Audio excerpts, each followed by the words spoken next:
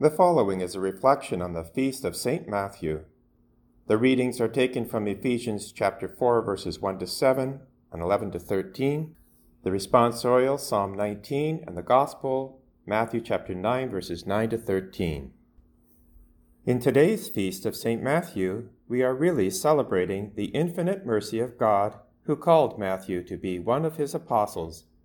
This was done at a time when Matthew was collecting taxes on behalf of Rome, and as the custom in those days, probably grafted off the top money for himself, which he essentially stole from his own people.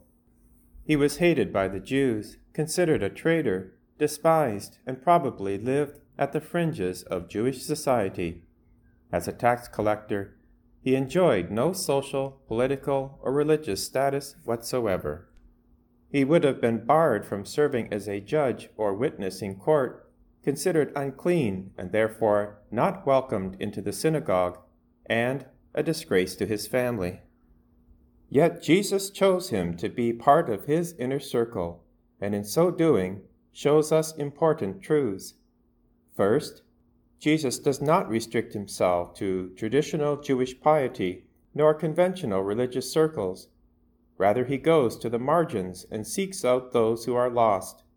Like a good shepherd, he leaves the 99 and goes into the wilderness to bring back the one lost sheep on his shoulders.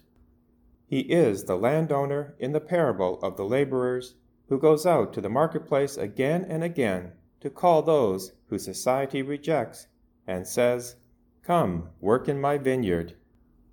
Second, he is willing to risk his own reputation in doing so, because associating with tax collectors and prostitutes would bring scandal and accusation from people like the Pharisees. In the case at hand, Jesus shares a meal with Matthew and other tax collectors and sinners. This is important because sharing a meal signified table fellowship, which itself expressed covenant solidarity.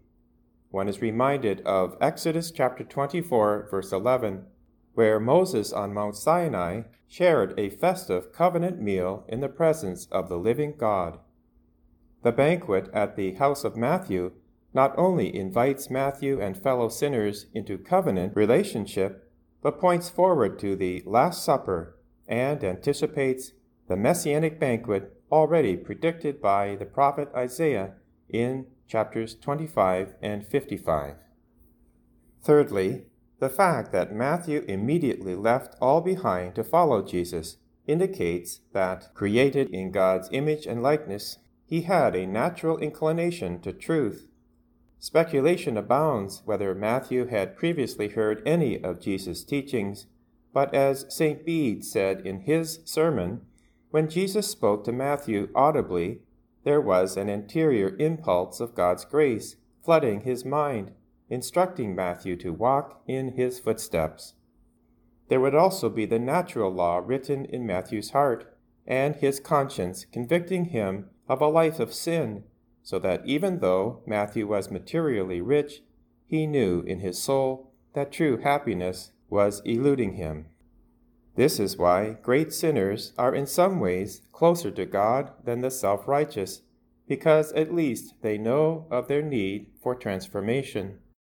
So the lesson for us is to imitate Jesus, to break down any walls that would seek to protect or separate us from those who need our help, from those who are despised, rejected, and lost, to continually increase our circle of relationships, looking out for those who may be isolated, alone, to always be inviting as Jesus invited Matthew, not to be so concerned with what others may think. We are called to do this because we are all, in some sense, Matthew.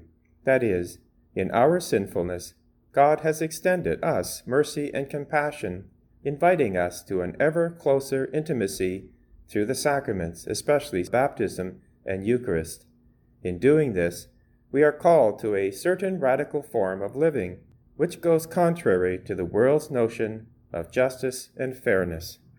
For Matthew, it was not the law that converted him, which as a Jew he knew very well, but the kindness of Jesus, who does not make repentance a precondition of his acceptance and friendship. Matthew's conversion reminds us finally of the power of encountering Christ, which changes everything. Yes, there is much going on in our culture that is not good, including upheaval, division, and dissension. But what is this compared to a relationship with the living God? That is why we must continue to preach the gospel, inviting others to encounter Christ. This only will change hearts and turn things right side up, as it did with Matthew, who went from being a hated sinner, ostracized, betrayer to his nation, to one who changed the world by his gospel and life. In many ways, his story is similar to the woman at the well. She was ostracized by her Samaritan community because of a sinful life, having to go out at noon in the heat of the day to get water from a well that would never quench her thirst. Once she encountered Christ, who invites her to drink from the true water of the Holy Spirit and become a well springing up to eternal life, she puts down her water jug and runs to tell the townspeople to come and see the Messiah. This is what Matthew is doing by inviting his fellow tax collectors to share a meal with the Christ who called him to discipleship.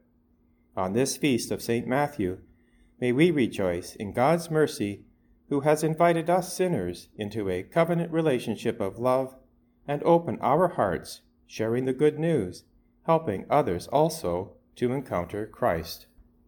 A final word regarding the Pharisees, and Jesus' quote, "I desire mercy and not sacrifice." This is a reference to the Old Testament book of Hosea, chapter 6, verse 6.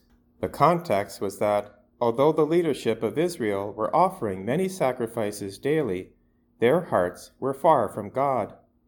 Thus the rituals and offerings were not only empty, but a mockery, trying to cover up externally the internal betrayal of love owed to their heavenly spouse. Jesus Christ has come as bridegroom, and the actions of the Pharisees are leading God's people astray.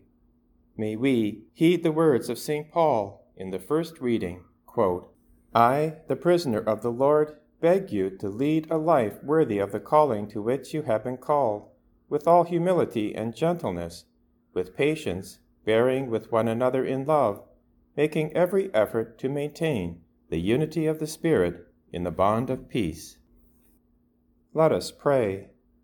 O God, who with untold mercy were pleased to choose as an apostle St. Matthew the tax collector, grant that, sustained by his example and intercession, we may merit to hold firm in following you. Through our Lord Jesus Christ, your Son, who lives and reigns with you in the unity of the Holy Spirit, God, forever and ever. Amen.